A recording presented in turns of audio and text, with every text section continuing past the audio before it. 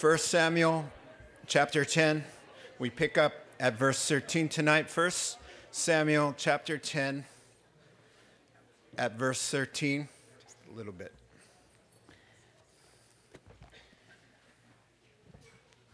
Now, Heavenly Father, as we always pray that you would assist us by your presence, by your Holy Spirit, open the eyes of our understanding.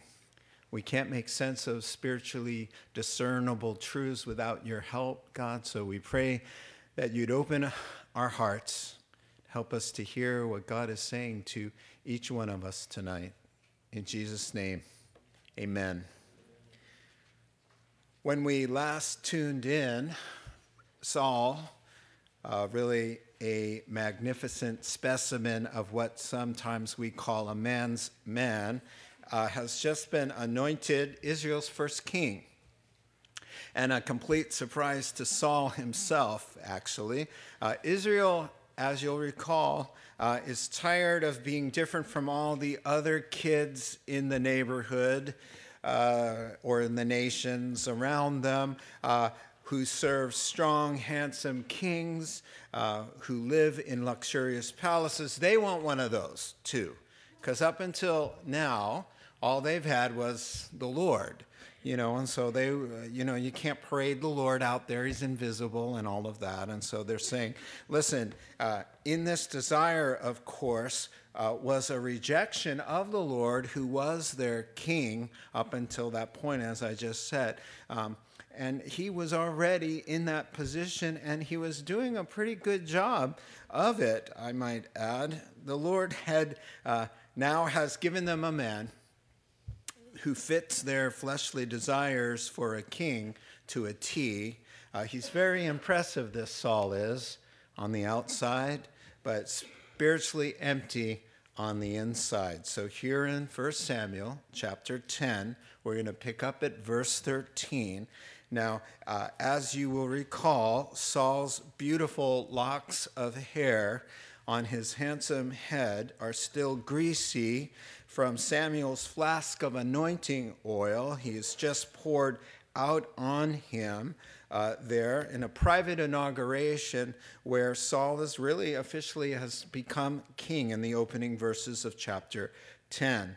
And now, after Samuel has anointed Saul, you'll remember that he's given him 3 miraculous things or signs or confirmations that are going to help Saul really grasp what just happened to him and to understand how the Lord is working in his life. You'll remember that Saul's told, number 1, as you leave this place now as Israel's king, random guys are going to walk up to you and solve the mystery of the lost donkeys. Check, that's happened. Number 2, you'll meet 3 random men on their way to a church barbecue. They will offer you 2 of their 3 loaves of bread, and you'll take them. Check, that's happened.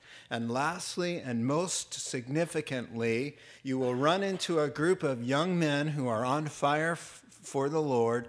They're returning from a church service, worshiping as they go. They're singing, they're playing instruments, they're preaching and proclaiming and prophesying. And guess what? You are going to join them.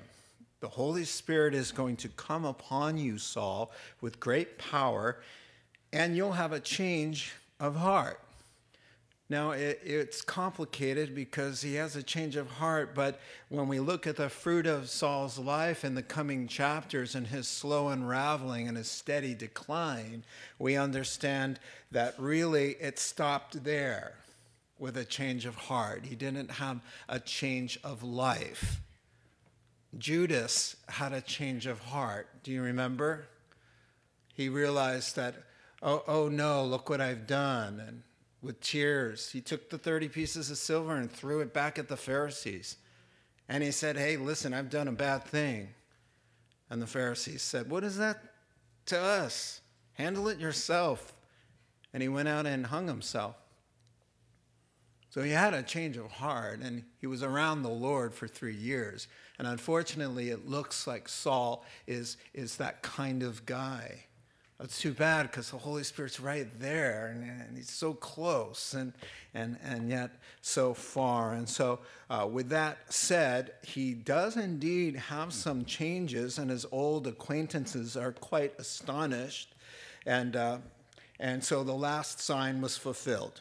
All right, so as I mentioned last week, beyond the miraculous wonder of those three predictions, the timing, that he's going to be able to, that Samuel, that is, has a word from the Lord that he predicts the timing and these random events. Beyond all of that, there was a message in these confirmations saying to Saul, listen, Saul, you've got a new relationship with me. Three things are important through these confirmations. We mentioned them last week, but they're important to repeat. Number one, the Lord can solve all your problems. Number two, the Lord can provide for all your needs. And number three, the Lord can empower you to serve him and become the man he has called you to be. Those three things are relevant to anybody the Lord calls to come to know him. And I'm not sure that Saul ever got that. And I'm wondering if we do. So continuing now, we're going to pick up.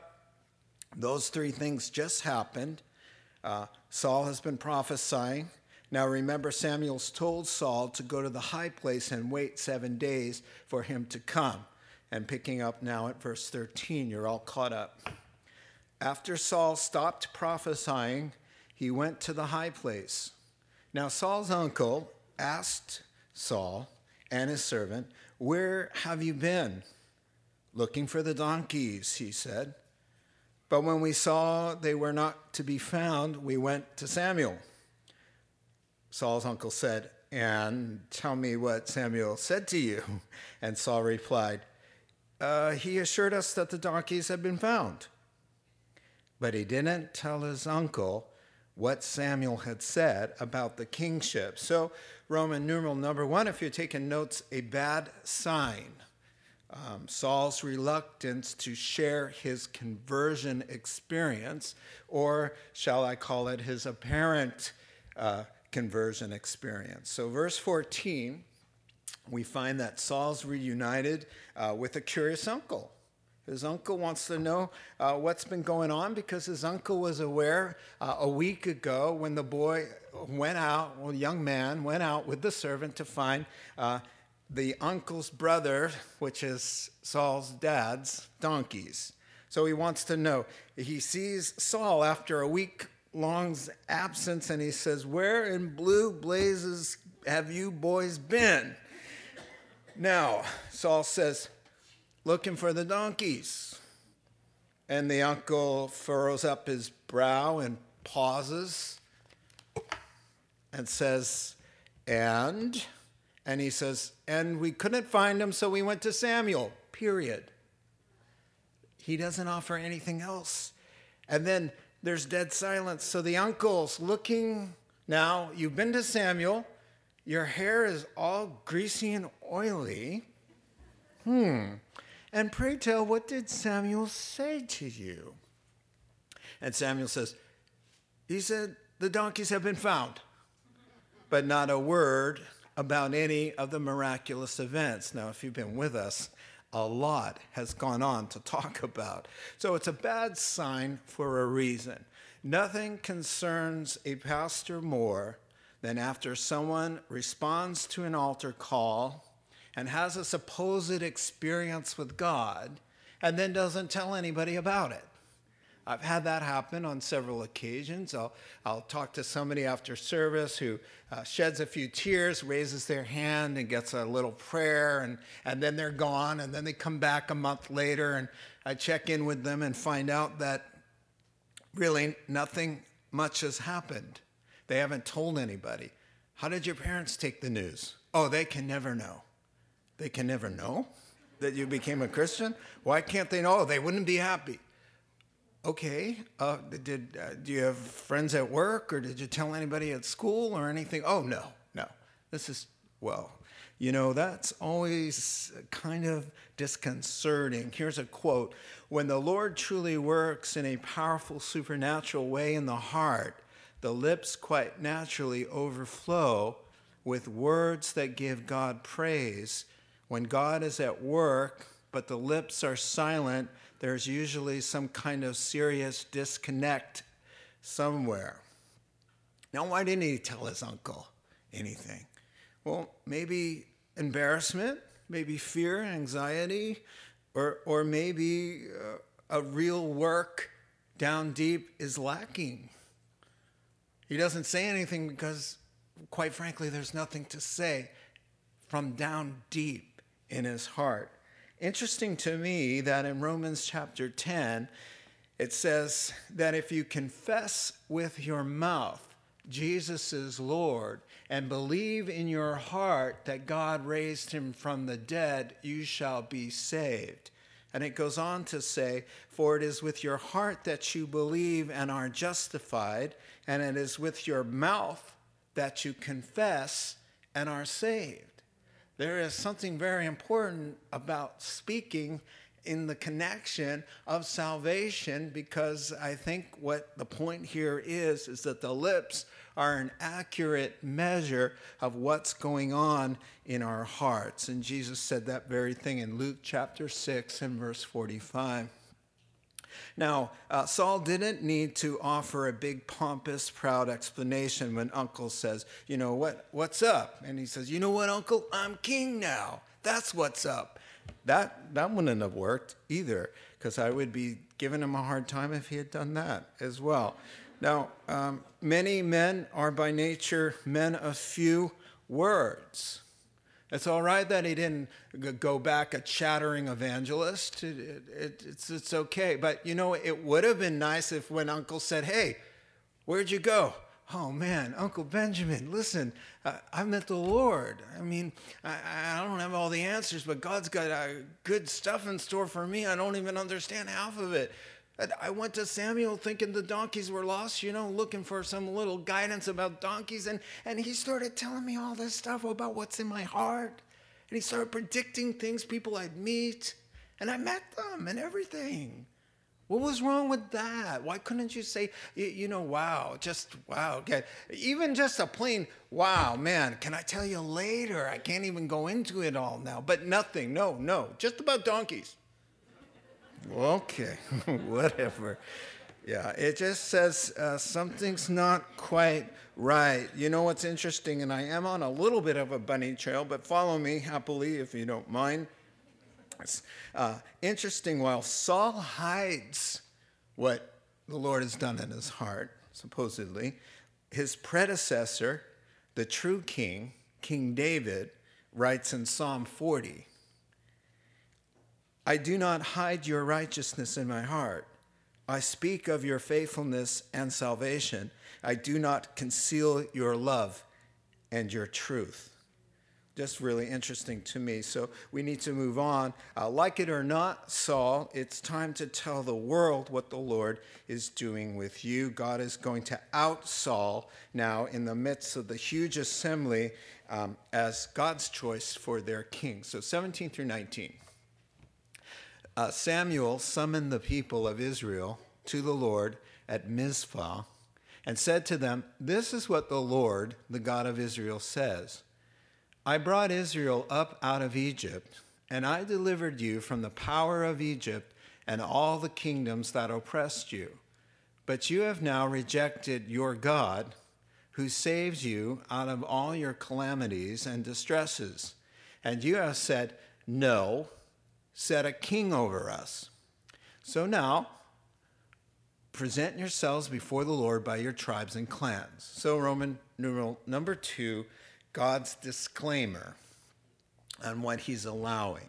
So the Lord is going to present Saul as king by a miraculous process similar to like drawing lots or rolling sanctified dice or flipping a coin. God was in total control. But first, he wanted everyone to know, number one, I'm going to go through with this. You're going to get what you want. I'm going to give you the king that you've been belly aching for years for. But just before I do it, and it's just moments away, folks, I just let the record show I'm not very happy.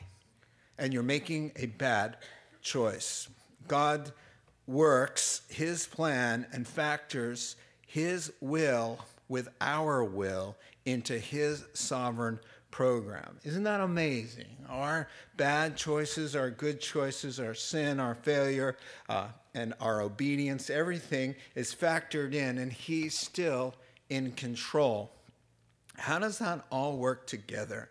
Well, I thought, however it works together, that God is sovereignly controlling everything, and I am also free to choose, and he allows me some of my free choices, or all of them, really, and somehow it's working together. We can't really figure it out, but we can know a few things about how he works. Number one, he's working for the good of those who love him. So however it's working for the good of anybody who loves him. Number two, he's working to bring redemption. He's always looking, with my choice and my decision, to bring something redemptive out of it. To increase faith, to deepen character, to enhance intimacy in prayer, to complete spiritual maturity, to conform us to the image of Christ, to bring others to know him. Number three, he's working to bring glory to himself, to honor his word and to keep his promises. And number four, he's working to bring people, as I mentioned, into a saving relationship with him. And so he clearly says, listen, Israel, your choice is bad here. I'm not very happy about it. Verse 18, he says, I thought I was doing a pretty good job. Can I just bring up a few instances? Do you remember Egypt? You guys were enslaved there. You were powerless. World power Egypt. You were slaves. You had no weapons. You were helpless. You cried out to me. And your king, which I thought I was, I came down and busted you out of the mud pits with 10 plagues. Do you recall that? And then I led you through the wilderness with a pillar of fire and rained down bread for you. I took care of you. And with all of those nations coming against you, not one of them prevailed. You prevailed against them. Do you remember the time that you needed more daylight? And I caused the sun to stay at high noon all day long. Do you remember that? I thought I was a good king. I don't know. What do you guys think? That's what he was saying to them. And they're had the same look you had on your face, I think. So for the record, he's saying in verse 19, you're rejecting your God who's been saving you out of all of these troubles. I've asked you over and over again, would you reconsider? And you said, no, we want a king. And so now you're going to get a king. But for the record, you're saying we'd rather have a human ruler over us. Thank you very much. It's really a violation of the first commandment, not to put something or somebody before the relationship with God. We look at them and say, how silly is that to reject God after he's done so much for you? But yet when we turn to things and activities and people to replace what we are looking for really ultimately in God, we're doing the same thing as they. So, time out, I do want to talk a little bit about the theology of if God knows this is a bad move for his people, why does he include it in his will? Why does he let it happen? If he knows that what I want will ultimately hurt me, why does he let me have it? Well, first of all, I think that he does not let us have a lot of our bad choices, that when you get to heaven, you'll find out just how many times God saved you and from having your own way. Here's a nice quote. When we get to heaven, we'll realize there were a multitude of times God saved us from our own bad choices and rebellion by not letting them materialize at all. But we cannot do away with the clear indication in Scripture that God honors our free will to do right and to do wrong and works that into his plan. I think I read the best comment that put it all in a nutshell for me. He says, God says to us, to Israel, to the church, to every Christian, I'm going to have my way. Do you want to do this the easy way or the hard way? And Israel, you just chose the hard way. No. Okay, so it's pretty clear. By the way, it's really clear what a bad choice is, isn't it? It's not that hard. All right, moving on, 20 through 24. When Samuel brought all the tribes, now they're gonna find King Saul in the Sea of Faces, all right? When Samuel brought all the tribes of Israel near, the tribe of Benjamin was chosen. Then he brought forward the tribe of Benjamin, clan by clan, and Matri's clan was chosen. Finally, Saul, son of Kish, was chosen. But when they looked for him, he was not to be found, so they inquired further of the Lord, "Has this guy come here yet?" And the Lord said, "Yes, he's hidden himself among the baggage." They ran out and brought him out. And as just what we need in a king. They ran out and brought him, and as he stood among the people, he was a head taller than any of the others. And Samuel said to all the people, "Do you see the man the Lord has chosen? There is no one like him among all the people." And then the people shouted, "Long live the king." So, number 3, introducing Saul, casting lots. So now you will notice with me that even though the Lord's been rejected, he's still the king calling the shots. So really, even when we're doing our own thing, he's still doing his, which is running our lives and running the universe, even with our bad choices. So it looks like the process of selection involves, remember those two, they're called Urim and the Thummim. And the high priest had this ornate pouch that was to be over his heart. And inside the pouch were these two pieces. They were either like wooden objects or stones of different colors or texture. But one was a yes and one was a no. And it was clear to the priest which was which. And so it could also mean guilty or not guilty. But that it was yes or no, guilty or not guilty. And so when a case came before, they would pray. The high priest would reach into his heart and pull out the answer with prayer. And of course, that symbolizes the Christian who has the Holy Spirit in their hearts, who prays and reaches in and can find wisdom in our time of need.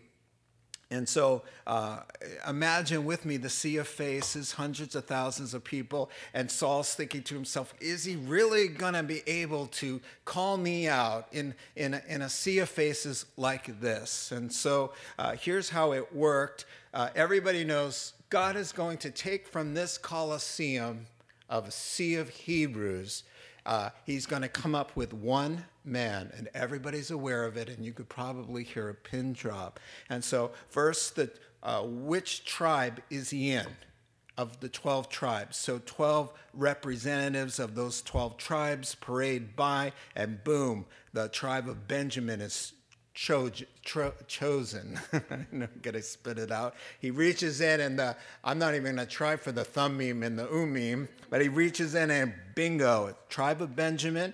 Then the next, the thousands of clans are represented. And then, bam, Matri. And then Matri comes forward. And then which of the hundreds of families? And then Kish comes forward. Kish is Saul's dad.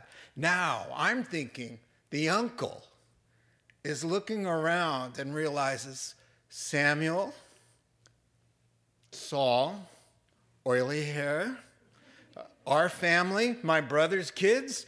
Now he's connecting the dots, so he knows. Well, which of the sons is the man? Saul's name is called out. Urim out, bingo, we got our king. And everyone looks around, where is he?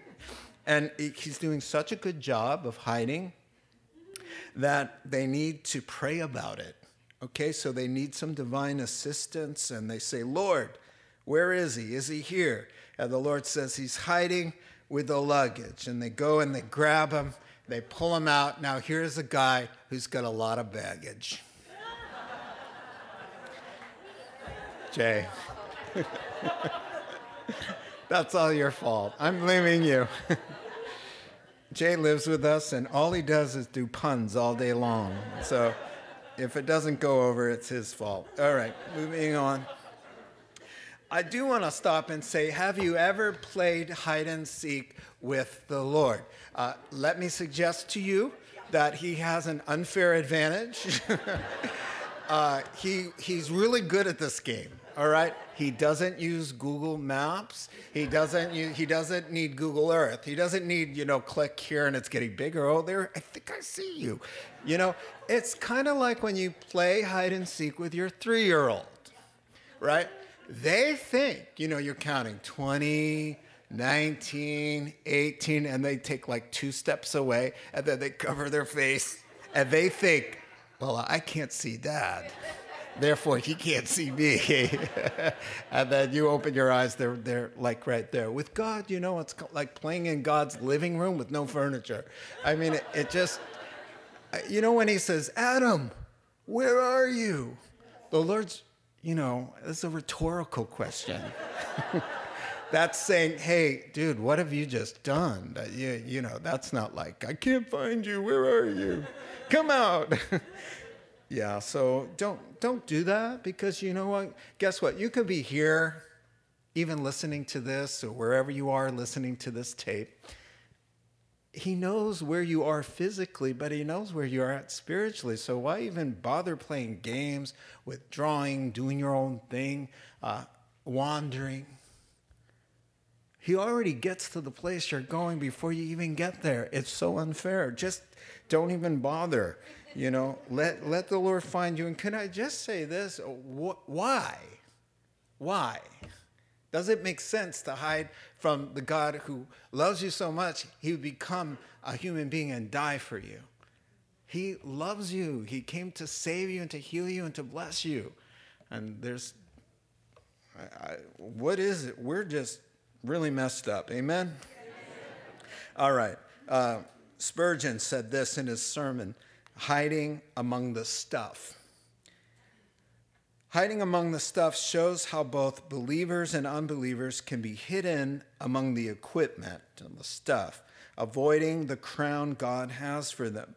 There may be some of you here present, this is Spurgeon, who may be doing precisely what Saul did, only you're doing it more foolishly than he. He did but hide away from an earthly crown, but you're hiding from a heavenly one.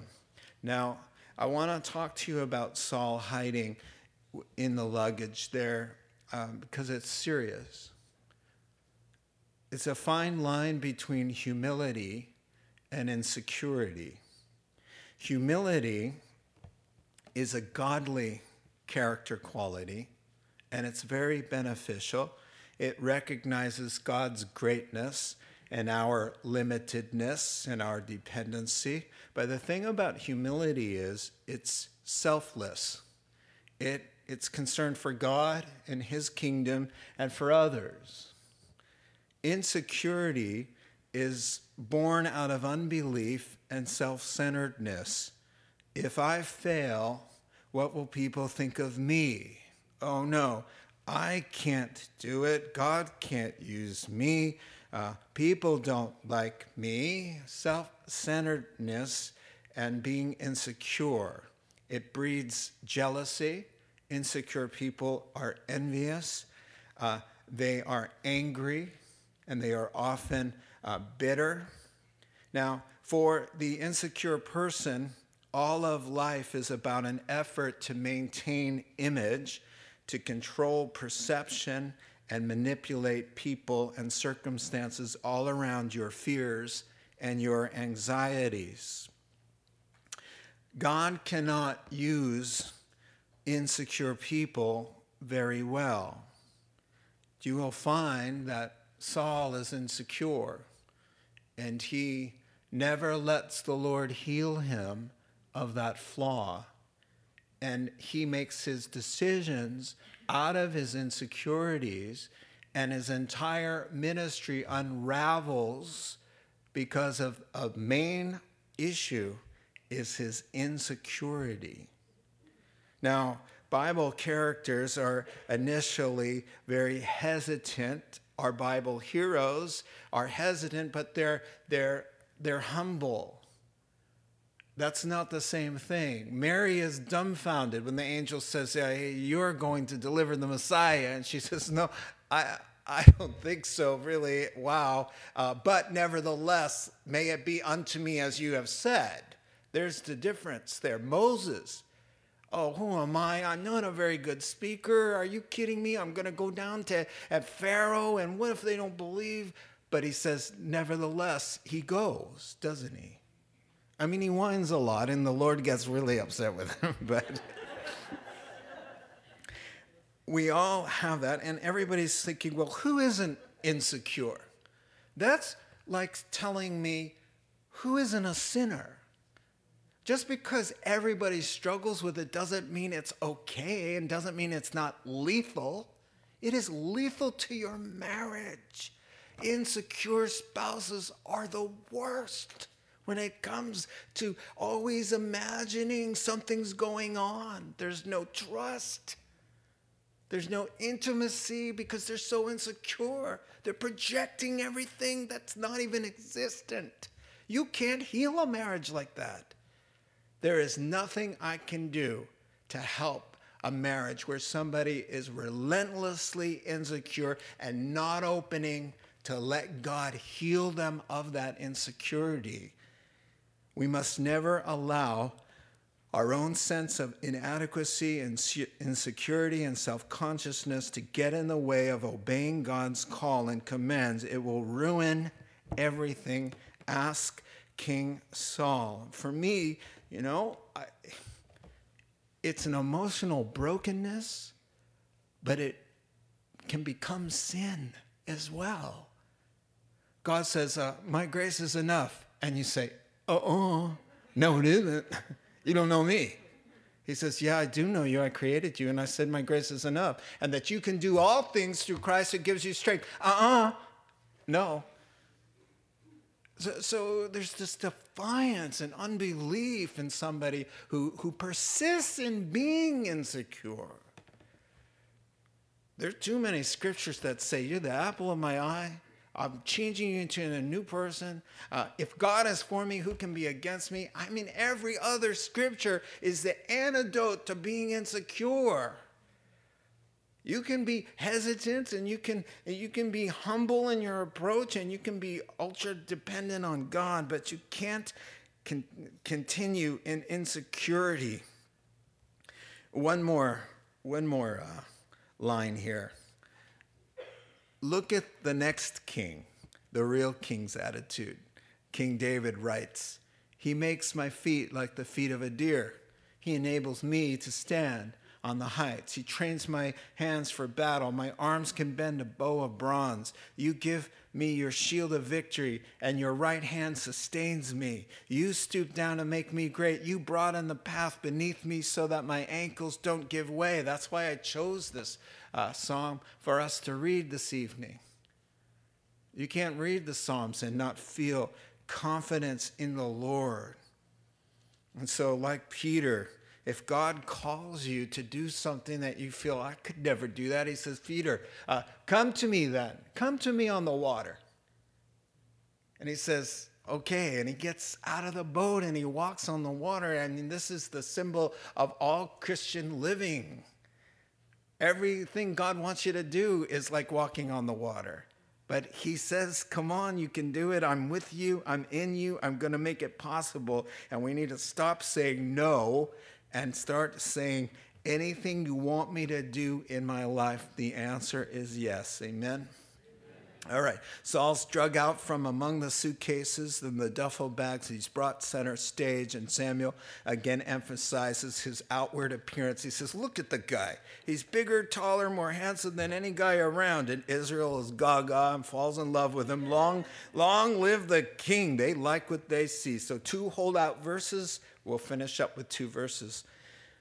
Verses 24 through 27, 3 verses. Samuel explains to the people now the regulations of the kingship. He wrote them down on a scroll and deposited it before the Lord.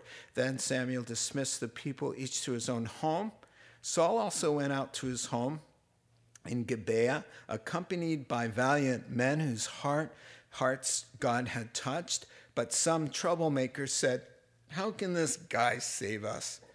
They despised him and brought him no gifts. But Saul kept silent. Now, Saul did a good thing here. He has some good qualities. Now, lastly, number 4, the dreaded 3%. King Saul now knows what seminary professors teach ministerial students, and it applies to everybody, really. There will always be people you can't make happy.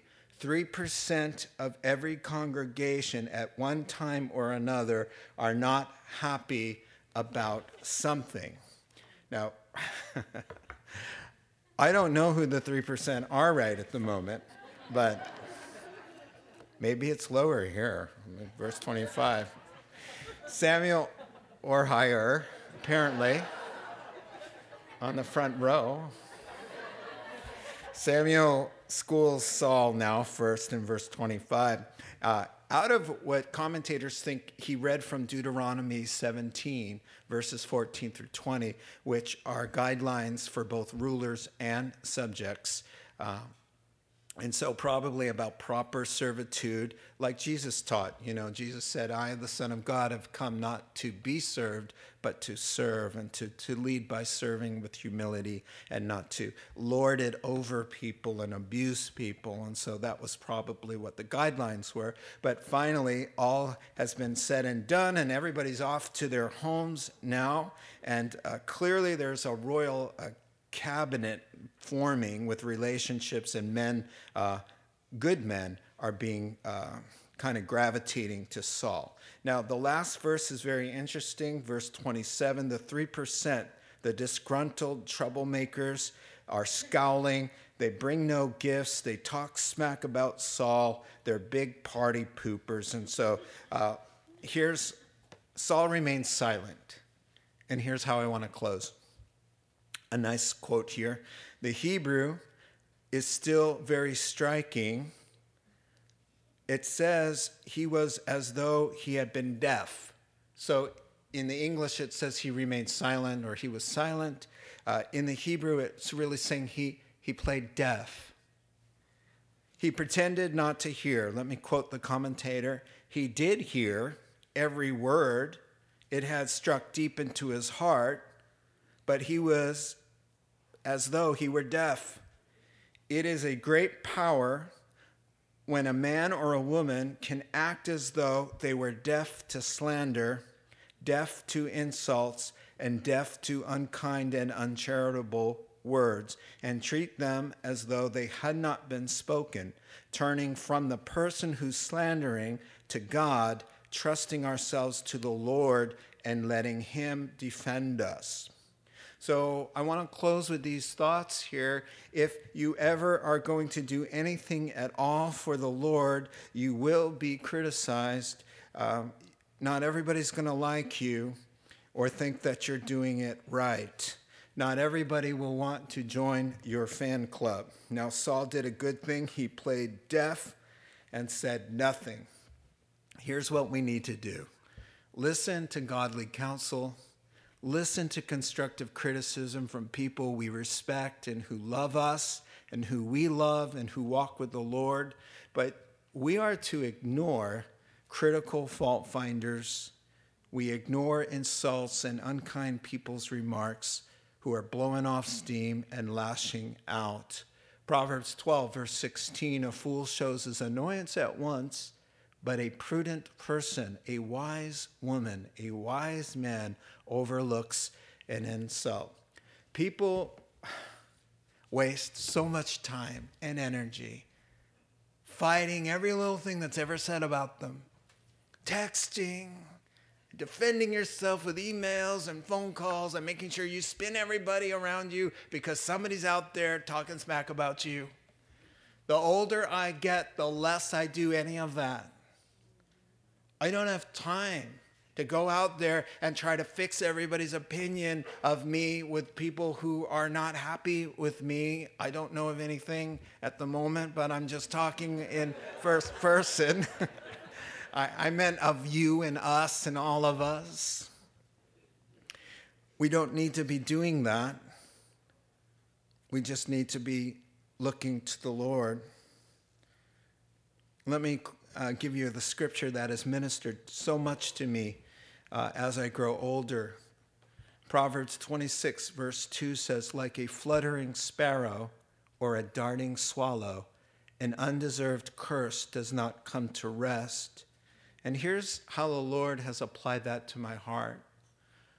When there's talking smack or somebody says something unkind or something untrue, which really can get under your skin, especially when it's not true, the Bible says that's kind of like a swallow that's flying around. It's out there, it's going darting everywhere, you know what? But it will never land because it's groundless.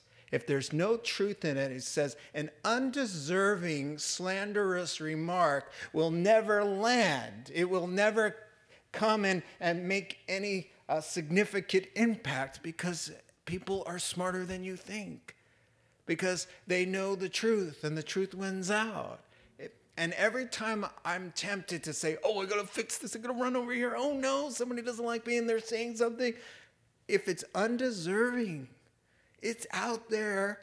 The Lord says it's just flying around. It will never land. People are smart. They know the character of the person speaking. They know the character of the person they're slandering. Leave it to the Lord. It'll fly around, it'll dart, and then just as the sun sets, it just disappears. It'll never come and root itself because there's no truth in it, and it's undeserving. Let it go. Let it go. Let's pray. Heavenly Father, thank you for your great love and the messages and the lessons we can learn even from 3,000 years ago. These folks making their way in faith under your sovereign lead. We pray that you would help us to learn by watching and listening in Jesus' name. Amen.